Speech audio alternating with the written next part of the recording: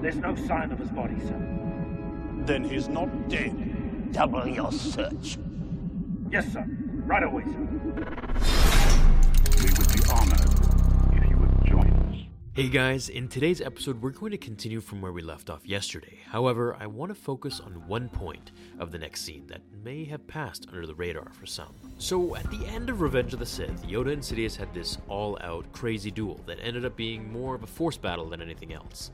In the end, Yoda jumped to strike the Emperor down. However, with an accurate shot to his hand, Palpatine knocked Yoda's lightsaber from his grasp, sending it tumbling down below to the depths of the Senate Stadium. The duel then continued in a battle of the Force, where Yoda collected as much of Palpatine's Force lightning as he could, until the pileup was far too great for him to handle, and ended the fight in an explosion of energy, sending both warriors in opposing directions.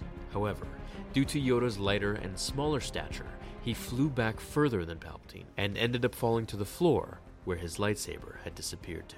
Deciding to fight or escape from Sidious and oncoming clones, he scurried up a shaft and into the safety of Senator Bail Organa, leading to his eventual exile from Kashyyyk to Dagobah, where we don't see him again for about a quarter century later in The Empire Strikes Back. As the clones look for the Grandmaster Jedi, the scene continues eventually with Anakin's storyline, and the rest, as you've all seen, is history as we know it. So in this comic, after yesterday's episode, which I covered the beginning part, Palpatine shows him the city of Coruscant, leading us to Mas Amedda and the clones hosting a speech now that all the Jedi were dead. Never again will we fear the Jedi. With the grace of our Emperor Palpatine, we were saved from their treachery. The Jedi are gone. The Emperor saw through their separatist plots, their lies. He survived their attempt to assassinate him. And now, at last, we are safe. As we see the clones throw barrel after barrel of Jedi lightsabers into a massive furnace, it's pretty obvious what they're about to do with them. Presumably, these sabers are collected from the dead bodies in the Jedi Temple after Anakin massacred them. Now, I want you all to look closely with me as Mas Amedda maniacally looks to the last saber, holding it to the sky, to be burned, and with it, the perceived memory of the Jedi altogether. That is until Luke shows up. We have entered a new age. An age of freedom!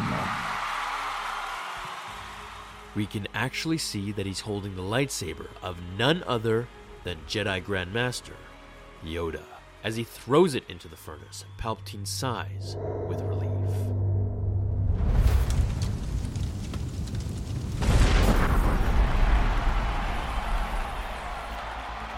Freedom. None of them understand it. None but you and I. Do you understand, Lord Vader? Yes, you could have given me any one of those lightsabers to corrupt, even Yoda's, but you did not. The saber of a Sith is not given. It is taken.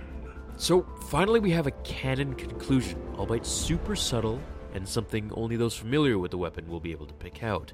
I hope I was able to be of some assistance, that if you may have missed it in the comic, then now you know. Be sure to check out yesterday's video, which this one continues on, and I'll also upload another video later today or tomorrow from this comic, where Palpatine explains to Vader why Sith lightsabers are red. And that'll be the new canon answer from Disney. So the second issue arrives at the end of June, and I'll continue the story as soon as we get it, of course. But until then, enjoy yesterday's video if you haven't seen it already. And also, thanks to all the emails that I got regarding the hats. It's immensely appreciated and allows me to do these videos full time. Have a great day, everyone. I'll see you all in tomorrow's episode of Star Wars Theory. Until then, my fellow Jedi and Sith friends, remember, the Force will be with you always.